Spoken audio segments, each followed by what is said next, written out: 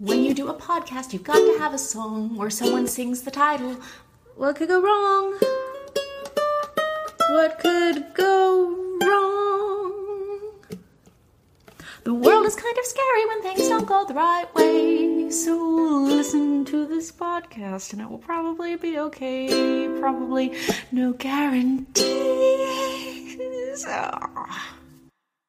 Hello, and welcome to What Could Go Wrong, the best/worst thing that could ever happen to Warriors. I'm Jeff, and I'm from Happy Valley. I'm joined by Jeremiah, who clawed his way out of the hometown, the Coffin, California. Aloha. I'm also joined by Chrissy, veteran escapee, survivor of Murderville, Idaho.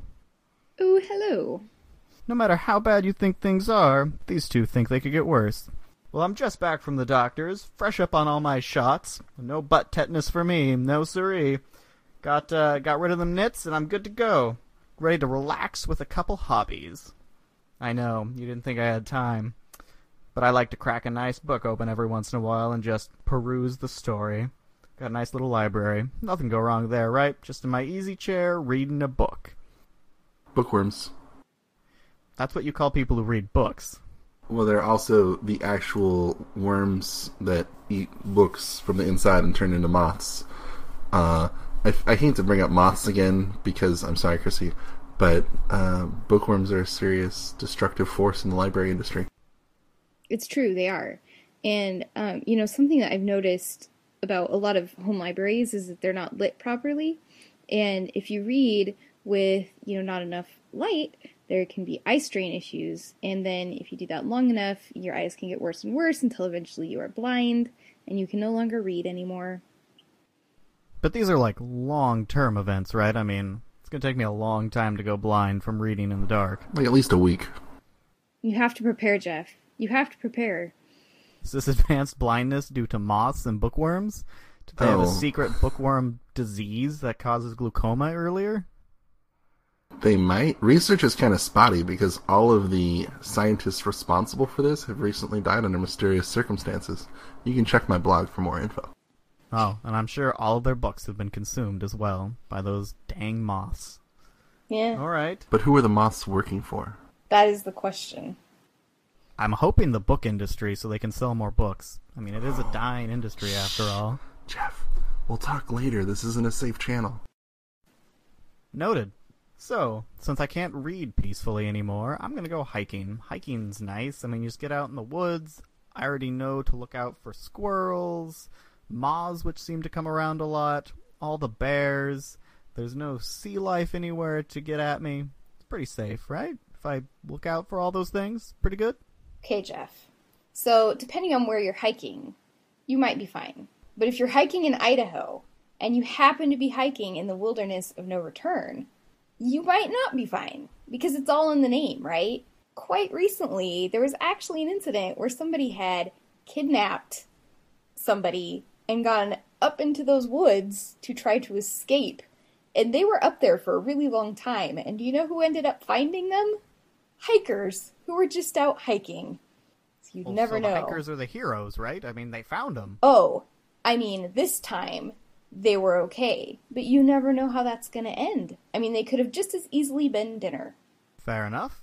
And if it's the Wilderness of No Return, this might be what the Lost Woods in Zelda were based on, where if you don't know the right turns to get out of there, then you could be stuck forever just kind of trying to find that graveyard with a Master Sword until your boots wear out and you run out of water, and you try to spell out help with rocks, but you run out, so it only says, hey. Exactly like that. So I either could find the Master Sword while hiking, or I could be a hero. I think I'm going to need to go hiking tomorrow. I don't think that's the takeaway, Jeff. We'll miss you. Each their own. So, I think I could only really get you two over if we were going to play something like board games, right? I mean, pretty straightforward. There's lots of them out there these days with the German board game industry. Got lots of good things to play beyond Monopoly, so how about board games? Board games are pretty legit, right? So something to think about when you're playing board games with your friends is, do you want them to be friends by the end of the board game? Of course I do. Because if you get the wrong group of friends together and they're all super competitive, by the end of the board game, nobody is speaking, and you guys never get to do anything together ever again, just because you wanted to play that one game of Battlestar Galactica, and the Cylons lied and were like, no, we're not Cylons. And everybody was super hurt because they were like, you were the Cylon, and I knew you were the Cylon because you were Gaius Baltar. Just, you know. Well, I'm glad you went with that instead of Settlers Catan. I've heard way too many wood for sheep jokes. There's Operation. Operations, there's an argument waiting to happen. It's pressure, you can't wiggle your hands, there's the brrr whenever you get something wrong. That's not conducive to a relaxing evening. Not gonna lie, I just twitched a little when you made the operation sound because that game shocked me horribly as a child. There's lots of games that have that horrible pressure of time and dexterity, that concentration. The Pop-O-Matic bubble can, like, my cheek still twitches from the Pop-O-Matic bubble sound. Trouble, like where you have to get all the little shapes. Isn't that one? Yep, and sorry. Oh, man. There were several games that used that stupid bubble. I did mention lots of horrible American games, didn't I? Let's go back to those fun German ones. Small pieces. A lot of those fun German games have a lot of tiny, tiny little pieces. That's true. Say you guys, you're playing the game and, Catan, making your little roads and your whatnots, and as you're working, somehow one of those pieces slips out of your hand and flies through the air and lodges in the throat of your friend, and they choke, and then you have to give them the Heimlich, and it's not working, and before you know it, they've passed out, and then you have to give them chest compressions, at which point you break their chest bone, because that's how you do it, and then... Not the chest bone. Yeah, what's that called? The Sternum. ribs? The sternum. You break their sternum. Sternum broken. Done. And then $100 fee. they, they're happy they're alive, but they're miserable because their sternum's broken and your game night's ruined, and then nobody ever wants to play Catan again. That's true. Remind me someday to tell you about how I broke my sternum. Wasn't playing Catan. At the best, a board game is just a couple hours of escape from the futility of existence, and then you have to go right back, so what's even the point? Speaking of which, role-playing games. Where you get to be whatever you want to imagine. I mean, they got lots of systems out there these days. What do you two think? Nothing wrong there, right? I mean, pretty healthy, get all those, thoughts out. If you need some D, a gaming system's really the place to get it, because there's D6s, there's D8s, there's D10s, there's D20s. So they're really ahead of the other letters when it comes to placement in those role-playing games. I think they're more than just the dice, right? You've got to win the role-playing game, and you do that by having the most and the best dice. If you don't have the most and the best dice, horrible things can happen, and I think that's why so many people have bad experiences with role-playing games, because they don't have the most and or the best dice for the game. Because what are you going to do if that one D20 just keeps rolling low? Like, you have to have other D20s to back it up, because you have to get rid of the bad one and replace it with one that is going to roll, in the 15 to 20 range. That's Statistics 101. I'm not sure math actually works that way. I'm pretty sure that the die has a, probability chance to come up any number, sure you're right? Wrong. Haven't you heard of memory plastics? No, tell me more.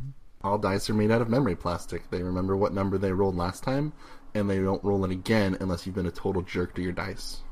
I feel like you two have played different role-playing games than myself. Noted. How about video games? Those don't have any dice problems, right? Jeff, they don't have dice, but they do have the ability to talk over the internet.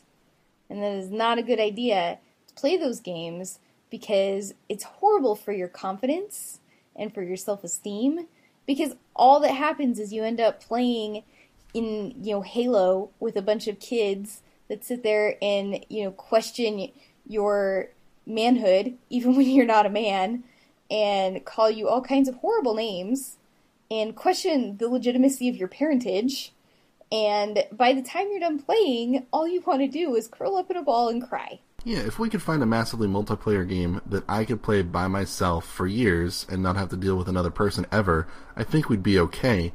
But as it is now, the industry is too dependent on other people.